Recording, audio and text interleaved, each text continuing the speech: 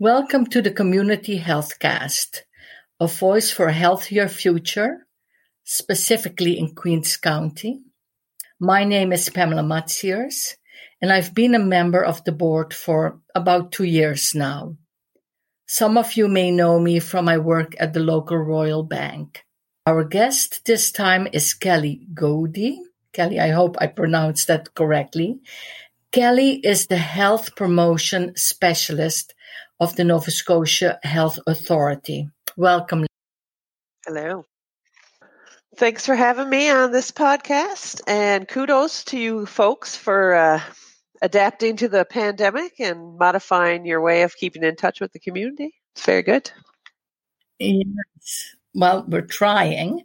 Kelly, maybe you can tell us a little bit about yourself and about your role. Sure. I work for the Nova Scotia Health Authority in the Mental Health and Addictions Department, and I'm a health promoter. So what does that really mean? There's a lot of stuff to be said. So mainly I work to promote mental wellness and to reduce or prevent the harms caused by substance use and gambling. And I also work with others like yourselves to create healthier communities. Oh, that is very good to know. Maybe you can start by explaining what vaping is. Sure. Vaping is the act basically of inhaling and then exhaling an aerosol or a vapor, which is produced by heating a liquid in an e-cigarette or a similar vaping device. Okay. And now I understand from the literature that vaping was initially designed to help people quit smoking.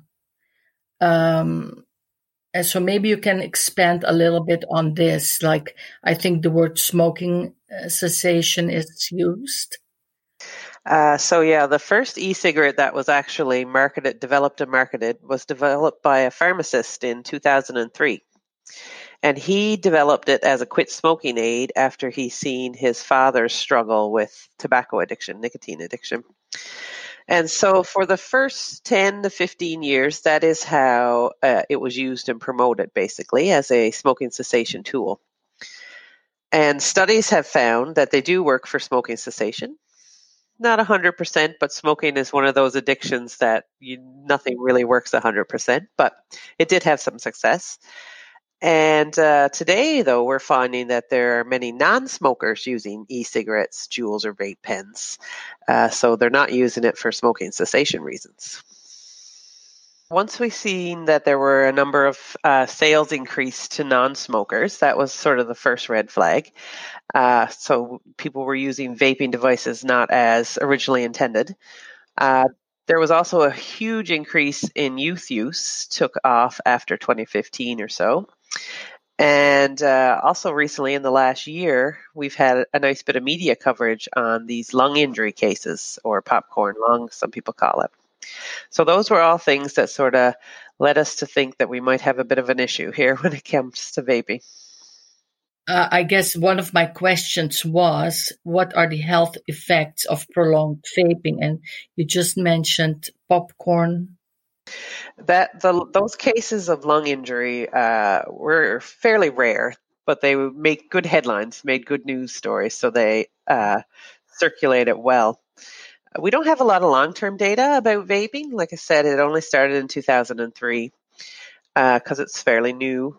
But we do know that the nicotine effects on the body, and especially in a developing brain such as a youth, it can have negative impacts. And some of the impacts are similar to smoking when you're vaping. So you can have increased respiratory illnesses like COPD and things like that. Yeah. So what do we know about why it then became all of a sudden so attractive for especially maybe youth, and others? That's a very good question. We've been doing a little bit of looking at this and thinking about it. So basically, things really shifted in about 2015 when Juul came on the market. So Juul was a new new type of vape machine, I guess, vape pen, but it was very techy looking and it was very discreet to use. And this was attractive to youth. And they also had a really targeted marketing campaign in the beginning that really targeted the youth audience. So those are two things that sort of added to the attraction. And to just make it that much more addictive and attractive, it has a high addictive factor. So especially in Juul, one of those Juul pods can be up to 2 packs of cigarettes worth of nicotine in one pod. So the attractiveness of the marketing and the sleek look, plus the highly addictive factor of the high nicotine content, was a beautiful recipe if you were a Juul maker. And the Juul makers, were they related to the traditional nicotine industry, like the cigarette industry? The tobacco industry? No. Originally, it was 2 guys from San Francisco, I believe, who worked in the tech industry and had degrees in that field. And they were looking for something for themselves to quit smoking, something that was a bit sleeker than what was on the market and a little bit easier to use. So that's the way they created that. And once they had a nice product and they were doing well with sales, then Big Tobacco came in and bought out the company. So Juul is now part of the Big Tobacco. So when we relay this to our Nova Scotia community, and maybe specifically Queens, do we have any information how the vaping is doing here? Yeah, I have a colleague who always likes to say that Nova Scotia likes to punch beyond its weight when it comes to some things, and with vaping, we are in the same boat. So we have some of the highest rates of vaping in the country. For example, 40% of youth in Nova Scotia have reported trying an e-cigarette or a vape pen, whereas in the rest of Canada, it's only 32%. So the numbers were higher, and the vaping was more prevalent here in Nova Scotia. What we were doing is trying to get information out, and I guess you could say that's one initiative that can be undertaken to maybe help reduce vaping, or at least have clarity. Do you feel that there are more or other initiatives that are underway or that we could think about? Yeah. There's podcasts like this are great. I did a presentation with you folks as well. We did a community one in Liverpool. There were before the pandemic, a number of education sessions going on, and we were getting requests for them as well. But another thing that has helped reduce vaping is there's been better advertising controls. So the youth targeting has been removed. And the government has put in some new legislation, which is very helpful. They've banned the flavors as of April 1st. And in September 1st, I believe it is, they're going to put a cap on the nicotine content. So you can't have any more than 20 milligrams per milliliter, which is good. And that is really, in a way, encouraging to hear that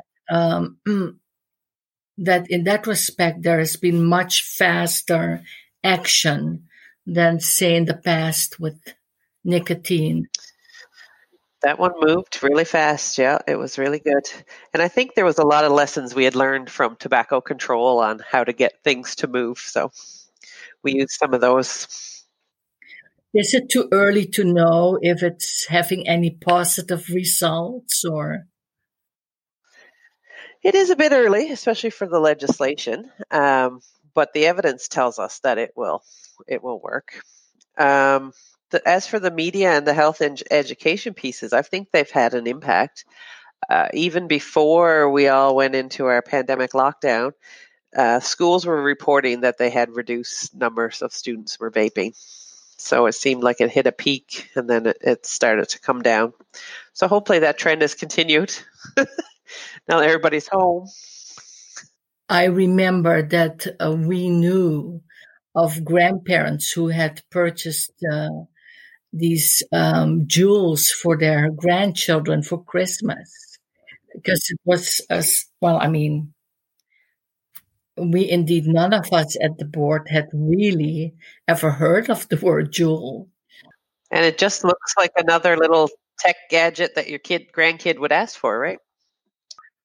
Yes, but it is also important to note that it's really not only youth that's vaping. We know that, yeah. And as we started out, it was a cessation. It's still used as that, and since there is some success with it, we shouldn't totally knock it because it does help people. But it's good to know what it really is all about. Now, I remember, Kelly, that because before you came to this job in Nova Scotia, I believe you were in Ireland for a while. Do I recall that correctly? And you said that over there in a number of the European countries that vaping did not take off the way it did in North America.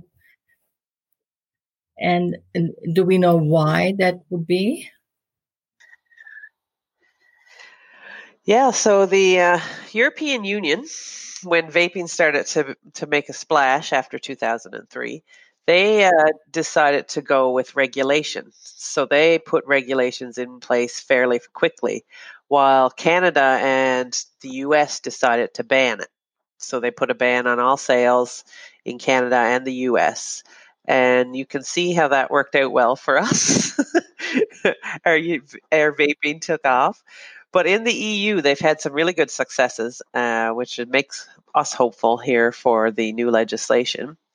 So vaping over there is still seen as smoking cessation. You can even buy vape pens in the hospitals, in some of the big hospitals, because they're prescribed by doctors to help you quit smoking. Juul didn't meet the regulations for the EU, so there's no Juuls in the EU, which was part of the youth attractiveness was the Juul, right? And so the youth haven't turned to vaping there like they did here. During your tenure, you might have encountered interesting stories that you could share with us about vaping. There was one that I kept hearing various versions of when I was going around doing some of this work, and that was how schools were really struggling to know what to do with all of these youth that were discreetly vaping because they couldn't really tell who was doing it or not. And some of the schools had to take some pretty interesting measures to try to control it. And some of them were pretty wild. Like one school, I think, took the doors off the bathroom stalls, or you could only go to bathroom at certain times. So there was a lot of things that were happening. What would you suggest that we can tell parents to be on the lookout for? Yeah, we were doing a really good job with youth tobacco. Canada and all of North America. Our youth rates were going down and down, down, and then all of a sudden, woof, they shot back up again. What people need to know in their communities, basically to help people feel more included in their communities. These things will work for any substance abuse or any vaping or anything you want to work with youth on, but you need to have supportive talks with youth. Let them know that what they're vaping probably has nicotine in it and how harmful that can be. And we know with youth that's not really going to get you real far, but you can also volunteer to run youth programs in your community if youth need things to do outside of school. And oftentimes finding volunteers to run youth programming can be very difficult. Get involved. Help your community become more inclusive and supportive of youth. Often you hear, oh, youth today, these youth, So try to be more supportive and help them through any issues they're having, because sometimes people have turned to nicotine, especially for stress relief and anxiety relief. And we know anxiety is really high in youth today. So just let them know that that actually increases your anxiety, not decreases it. So thank you to our listeners for taking the time to hear about vaping. For further information, please visit novascotia.ca/vaping or visit the Queens County Health Board Facebook page for a list of resources. Our very dear Elizabeth has posted a lot of information for us to share with you, and we hope you will make good use of it. Thank you very much. Next week on the Community Healthcast, join host Rick Conrad and special guests Erica Kirk and Bryn Steele as they discuss resources for LGBTQ youth here in Queens County. Tune in and join the conversation.